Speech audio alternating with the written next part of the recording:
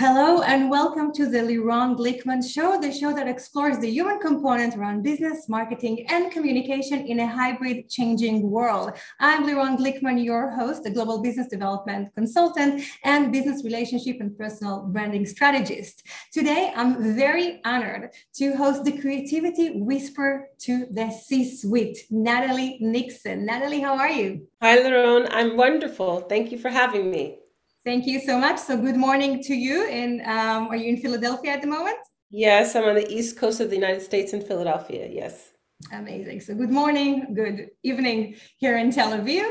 Allow me to share a bit about you before we actually jump into the discussion. So Natalie Nixon has an experience in living in 5 countries. We're going to talk about it with background in anthropology, fashion, academia, and dance. This actually distinguished you as one of a kind creativity expert. Among your credentials, Natalie recognized among the top 50 speakers in the world by real leaders. Congratulations.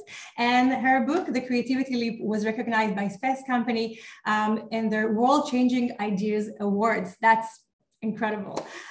You have worked with so many different companies, Salesforce, Google, Microsoft, IBM, and many more. And I'm really excited to have you on this show.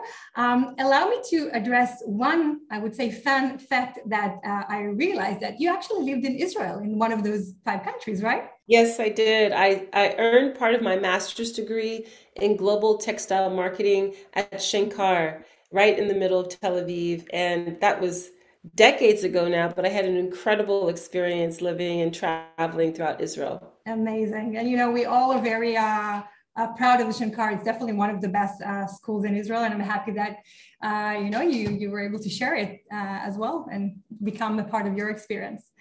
Yes. Yes, yeah. And it all comes together actually to creativity and to your diverse experience. And through that, we're actually going to discuss about several topics. First of all, is of course harnessing creativity to become a better and impactful leader, using creativity in uncertain and unstable times like we're experiencing at the moment, how to advance teams through creativity and more. So I would like to start with the obvious, if you can share a bit about, again, your background, your diverse background, and how you got into working in creativity, and even a bit more about Israel, if it had something to do with that. Sure. So my background is very loopy. It's a very diverse background. It's a background in cultural anthropology, in fashion, design thinking, academia. I was a professor for 16 years. And the first 10 years of that time, I taught the business of fashion. And my background in the fashion industry started when I was an entrepreneurial hat designer in New York City in the early 90s. I then went on to earn my master's degree in global textile marketing, and part of that time was in Israel at Shankar. And then I was hired by a global fashion sourcing firm. It was actually at the time a division, a daughter company of the Limited Brands. And that gave me incredible opportunities and exposure to live and work abroad in Sri Lanka, as well as in Portugal. And I actually worked on the Victoria's Secret account, sourcing the fabrics, the materials, and working with the designers and the merchandisers and buyers on making high quality underwear for women. So my backgrounds, which have been, I've always built my career really not in a very linear way at all. I've never had really like a 5 year plan, definitely not a 10-year plan. I really lead with my intuition, and that has helped me to engage in work that is very purpose and driven and meaningful to me. And I really follow my intuition when I'm realizing that I'm not as passionate about the work, because in my view, when we follow our heart, it's actually a much more efficient way to live, because I'm now at an age and stage in my life where I see so many people struggling with, they may have made a lot of money, but feel quite empty inside. And they feel like they've just been kind of chasing this emptiness. And so that's why I say it's actually a much more efficient way to live when you follow your heart. And of course, earning money, building wealth, making an impact, getting really good at what you do is all part of the journey. So what I do now as a creativity strategist is an incredible kind of magical convergence of all of those experiences. And I advise leaders and companies on transformation, transforming their business models by applying wonder and rigor, which is the unique framework that I've developed to help people understand that creativity is not something that only artists do, and it's not a nice to have something on the side. It's actually core to innovation. It's really essential. It's an imperative, especially now during unprecedented amounts of change. And you mentioned innovation and creativity, and now here in the startup nation, we're very proud of the innovative way that we have come to create startups and so on. But let's put the spotlight on what is the difference between creativity and innovation in this regard. So let's first start by defining what an innovation is. An innovation is an invention converted into scalable value. So an invention might be a really great idea, but until you can convert it into having scalable social value, financial value, cultural value, it's not an innovation. So it's figuring out how to convert it at scale. What is that conversion factor? How do you go from the invention to the innovation? That's creativity. And that's why creativity is core to innovation. It's creativity that helps us identify new strategic partnerships, new revenue models, figuring out different sorts of activities that we can infuse into our products, our services, our experiences that would actually give them even greater impact and actually convert it into an innovation. And that's why it's essential that in the boardroom, in the hiring practices, in all strategy, creativity, that the capacity for creativity is something that we imbue ourselves with first, because you can't expect it of others if you yourself are not building your own capacity for it and then diffusing it throughout the organization. I like how you define each of them, and it definitely makes a lot of sense now. And again, you mentioned a few times that creativity is not a nice to have thing; it's actually a must have. So, if we're talking about this day and age, what is the new role or the relevant role and the impact of creativity in today's digital world, whether it's for leaders or teams in small startups or even in corporations? So we are at a time where we now know we can work from anywhere and we can learn from anywhere. And that's building a lot of pressure on companies to convince really highly qualified people, especially the younger generations, Gen Z and Gen Y, who look at their options very differently than my generation. I'm a solid Gen Xer, and these companies need to figure out ways to be able to attract and then retain exceptional talent. So in a world where we can work from anywhere, we can learn from anywhere, the companies, the teams, the leaders that work at the intersection of the following three things: technology, productivity, and meaningful human experience will be the ones that thrive and flourish. And among my clients, they typically have two out of the three down. They might be a tech company and they're getting better at being productive. Or they've got great productivity metrics and they're just trying to figure out which tech platform to use and optimize. What most of them have not figured out how to do is how to build meaningful human interaction internally, colleague to colleague, but also externally client facing. And I always jokingly say I'm a little biased, but in my view, the intersection, the thing that is going to interweave productivity, tech, and meaningful human connection is creativity. That's the way that companies will be able to show that they're building a culture, especially in a time of ubiquitous technology. What will distinguish you as a company where people won't fear that their job will be replaced in the next couple of years or 6 months? This is a reality. We have automation, AI, VR, AR, robotics. The train has left the station. That's not going away, and it's going to increase. And there will be casualties where a lot of people will lose their jobs.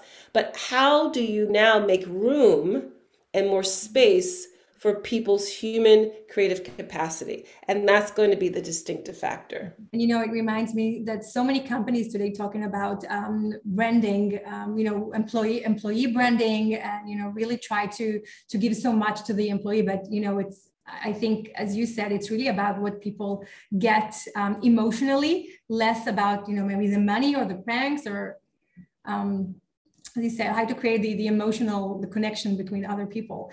And you mentioned also about it's not only internally, you mentioned also it's about connecting with prospects or investors or clients. So how, if you can have examples of how can creativity be used to foster that better bond, different examples from when you see from other companies? Yeah, well, I can share an example of a company that I worked with that wanted to, it's in the legal sector.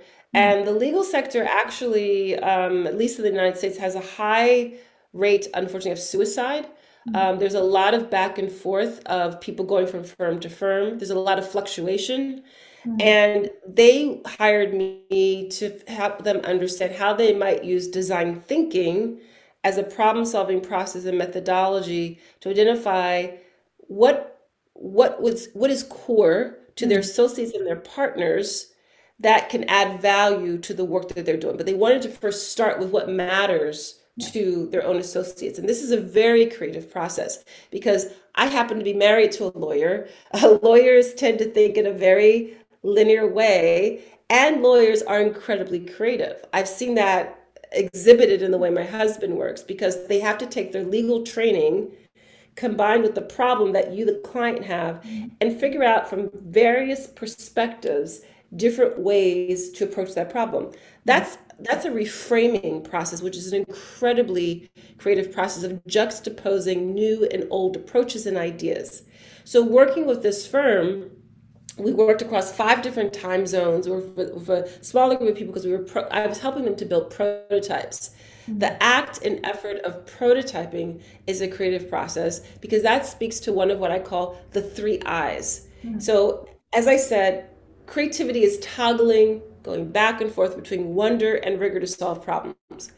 But how do you do that on a consistent, sustainable basis? You have to apply what I call the 3 I's, which are inquiry or curiosity, improvisation or the ability to experiment and say yes and then finally intuition.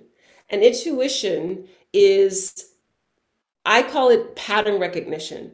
For my book, The Creativity Leap, I interviewed over 50 leaders across different sectors, and every single one of them were able to share with me stories about the ways that they used their intuition, that mind, heart, gut connection in their rational decision making.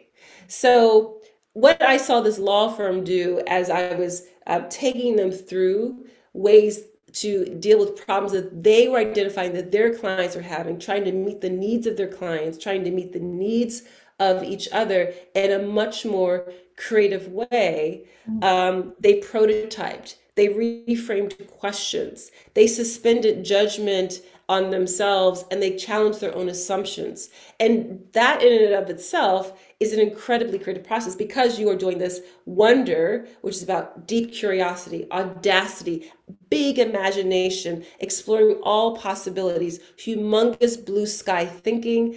And it also requires us to pause. Most of us are just churning. And if we don't pause, of course, we're going to keep getting the same results.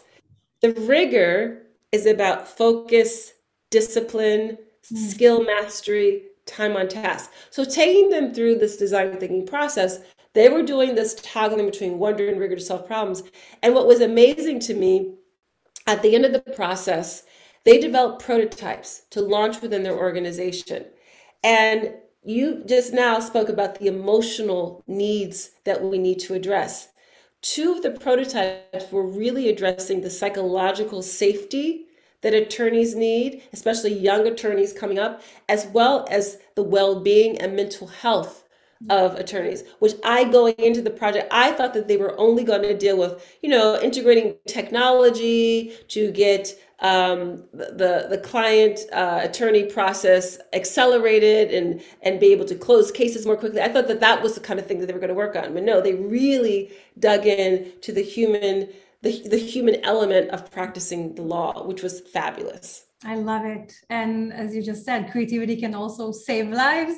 But I think, like so many people, again, if I work with startups or corporations, they get into the race and they don't have time to think much or stop, think of a greater picture. And sometimes it is so crucial to have someone like yourself coming from an outer point of view and either asking the right questions or helping them creating those processes.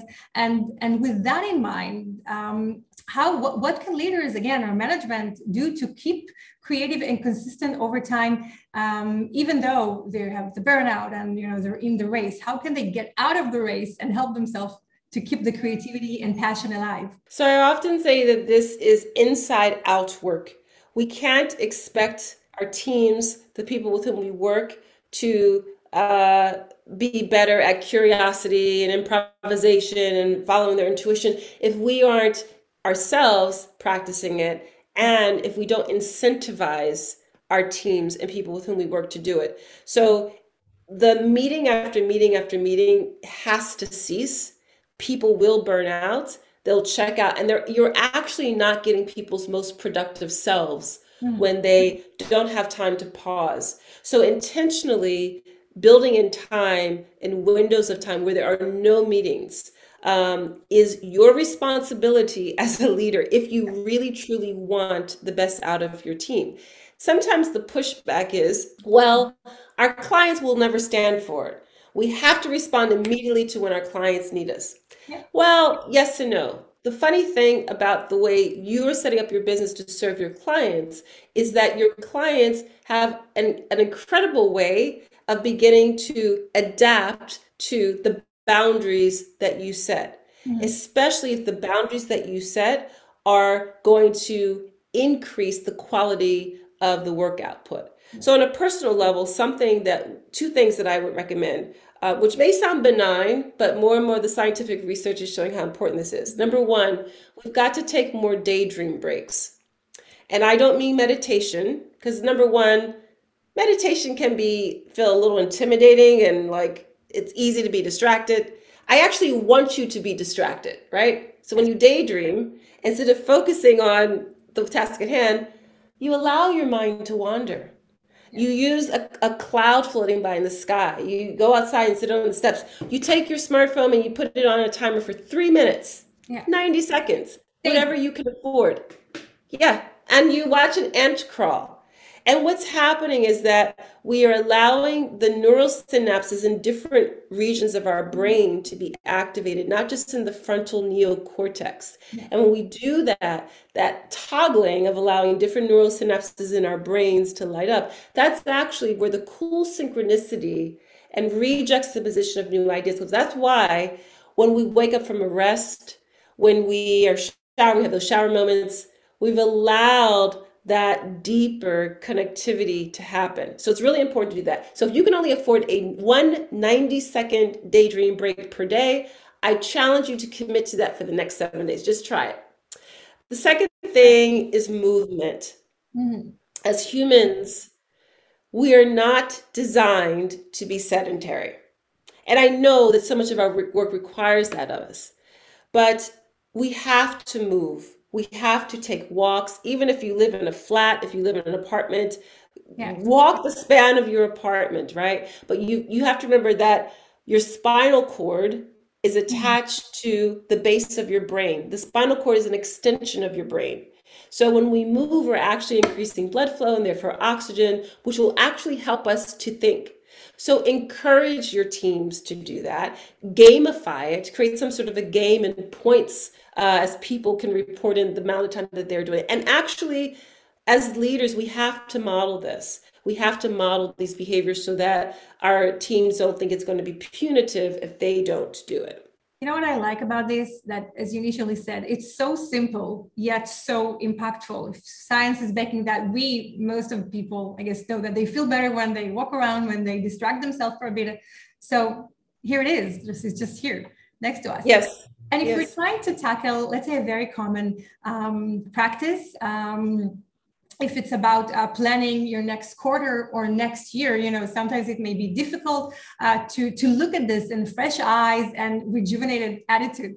How would you approach that? What would be your recommendation for that specific type of work? I would go back to one of the I's I mentioned, which is inquiry and curiosity. The way I think about asking questions and curiosity, I've learned a lot from Warren Berger, who has written some great books about curiosity. A More Beautiful Question, the Book of Beautiful Questions.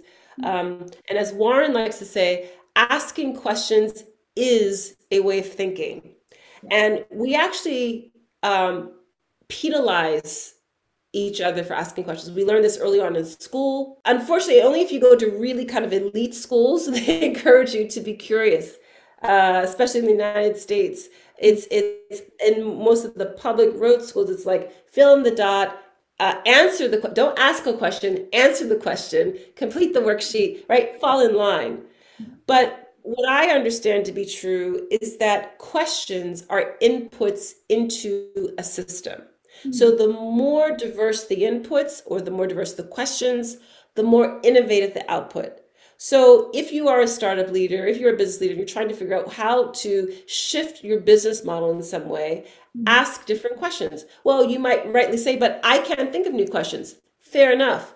Invite people in who have fresh eyes on your process, on your plan, on your model, and ask them for clarifying questions, because that will open up a whole new perspective that you have never even considered. And it could be sometimes the person might not feel they're being very helpful. They're thinking this is an obvious question to you, but it may open up a totally new perspective on what you're looking at. So in design thinking, this is related to something called lateral thinking. If I work in education, if I brought in someone from the fashion industry, totally different sector, how would they look at that same problem? What's a question that they have? How might they approach it? If I work in agriculture and bring someone from tech or from a near adjacent industry, the fishing industry, right? So it's so important to have cognitively diverse teams, something that who's the former, Jerry Hirschberg used to be the head of design at Nissan, the car company. He called it creative abrasion. Super important. So the diversity the diversity of thought and profession could also support in creativity, as you're saying, asking the different questions, giving the different angles, like chewing the information. I love it. Yeah, and if you can't think of a new question, invite someone in who do not be afraid to share. Yeah. Sometimes I think we like, what I'm working on is top secret. I can't let anyone else know. Okay. In my book, The Creativity Leap, I talk about there's really not a lot that's new under the sun. Yeah. It's all about the remix. It's the mashup, right? So don't let that fear stop you. And again, it's so simple to do. Just find the right people. Most people love to share their opinion, even if they are not from your company. Exactly. So here you go. And I just want to mention this information about the 3 I's is also a part of your LinkedIn course at LinkedIn Learning, right? Lead with inquiry, improvisation, and intuition. So here you go. I invite you to read more about that. Let's talk about the corporate level. I have been working with different corporates around the world, and many of them talk about innovation and how important it is and how crucial and so on, but they actually don't give the right settings for their employees if it's about time, resources, stress, and so on. So I'm sure there are some risks for organizations who do not support creativity at work, and what solutions can they take from your experience? Sorry, you're asking risks for organizations that do not actually support creativity or innovation within its system? Sometimes it helps I go back to prototyping, to start small and simple. Most radical change happens through a slight crack in the system, right? It's a fissure. Mm-hmm. It's not going to happen overnight, and people need a bit of proof of concept. So you are able to take a small team and test out a new way of working through a pop-up. It could initially really, guys, be through a series of doodles Yeah. that you scribble on a blank piece of paper. You take a screenshot of it, you have it on an iPad, and you walk it around to people and you ask them, what do you think of this idea? Mm. Ask customers. It's low stakes. It doesn't cost you anything. You start to get very initial feedback, and the whole value of prototyping is to build, test, learn, and therefore save millions of dollars, at minimum hundreds of thousands of Mm. dollars. So sometimes building the case by that small proof of concept is one way in organizations that are a bit more reticent Mm. and hesitant Yeah. to engage in creativity, and to engage in a different way to go about innovating. It's always is a marvel to me that so many companies say they want to innovate, but they don't want to build in any buffer for failure, Exactly. because innovation actually requires us to make mistakes. It's so messy. It's not linear. You fail a lot. It's very murky. You don't know what you're doing all the time, but you have to trust the process. So prototyping in a small way, is a way in an organization that doesn't really allow for that.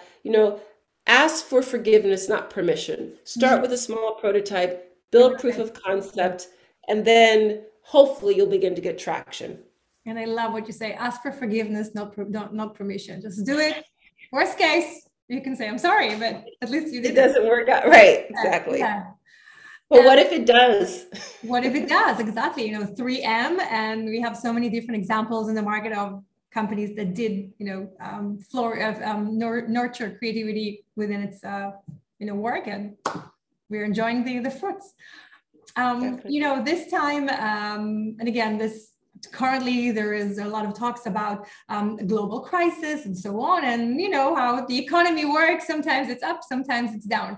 And obviously, if we're talking again on either startup founders or different management and corporations, the burden is heavy and can be intimidating or stressful. And in tough times like this, how can managers gain confidence through creativity? It has to come through perspective. If we are only have this tunnel vision and focus on everything that's wrong and bad, we can't zoom out and gain perspective. The zooming out also includes building in you the way you work Mm. a, I don't call it an advisory group, but a coterie of other individuals with whom you can bounce off ideas, with whom you can gain different perspective about their own business, and also celebrating the very, very small wins. Mhm. It creates an energetic emotional momentum that helps all of us to show up to work in a much more positive way. So for all of us, when we look back on our successes, they didn't happen, at least not in my experience, they don't happen with one gigantic success. It happened because this started, and then I tried this, and then I was encouraged by this, and it's a systems approach, right? It's a cascading effect. And the other thing that I think it's important is we have to take care. We have to take care of ourselves. Again, I go back to this phrase I love to use, which is that it's inside out work.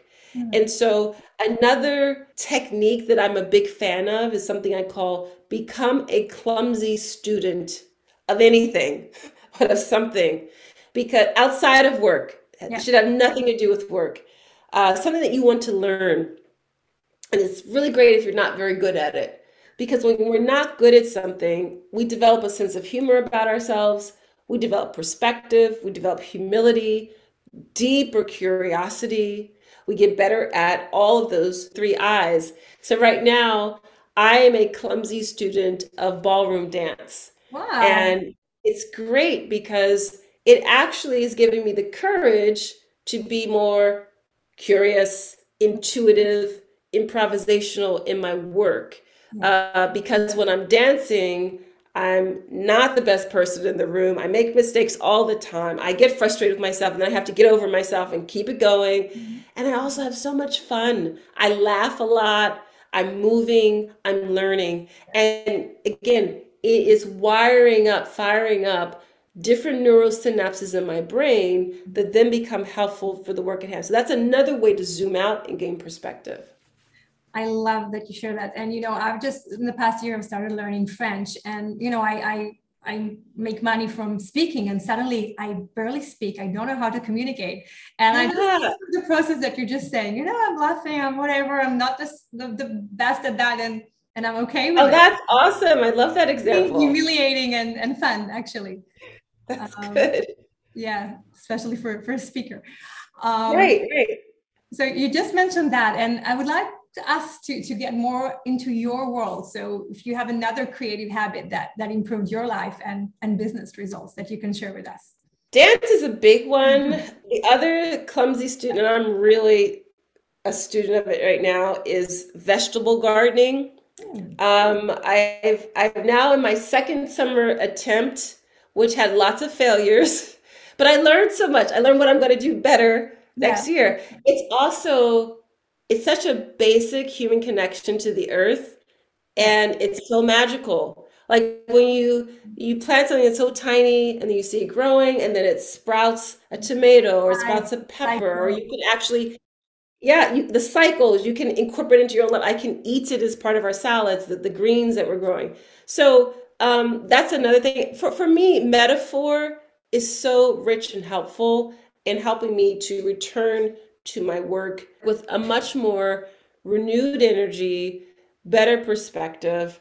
I learn all the time in that way. That's beautiful. So, Natalie, you've shared so many amazing practices. Among them would be, you said, doodle, questions, start small, daydream, move your body, zoom out. So many valuable tips that are, again, so easy to do, and by that increase our creativity, our resilience, our results. Thank you so much for that. And how can our audience connect with you apart from, of course, LinkedIn and your website, figureightthinking.com? Well, first, thank you for inviting me to share and have this conversation with you. I really enjoyed it. But yes, if your audience goes to figureightthinking, the number 8.com, a lot of resources, including a sample chapter of the book, The Creativity Leap. There's actually a resources tab. If you click the download section, all sorts of tip sheets and resources that would be very valuable. And of course, I'd love it if people checked out the LinkedIn course, Lead with Inquiry, Improvisation, Intuition. Definitely. All those links are going to be just next to this video, and I'll also add your book, The Creativity Leap, which I'll also share a link to your great book. I want to thank you again. Thank you so much, Natalie, for making the time in your busy schedule to come and share those amazing tips with us. Thanks so much. And it was my pleasure, and I hope to see you in person in Israel one day. That would be awesome. Me too, either in Israel or in the East Coast, in Philadelphia.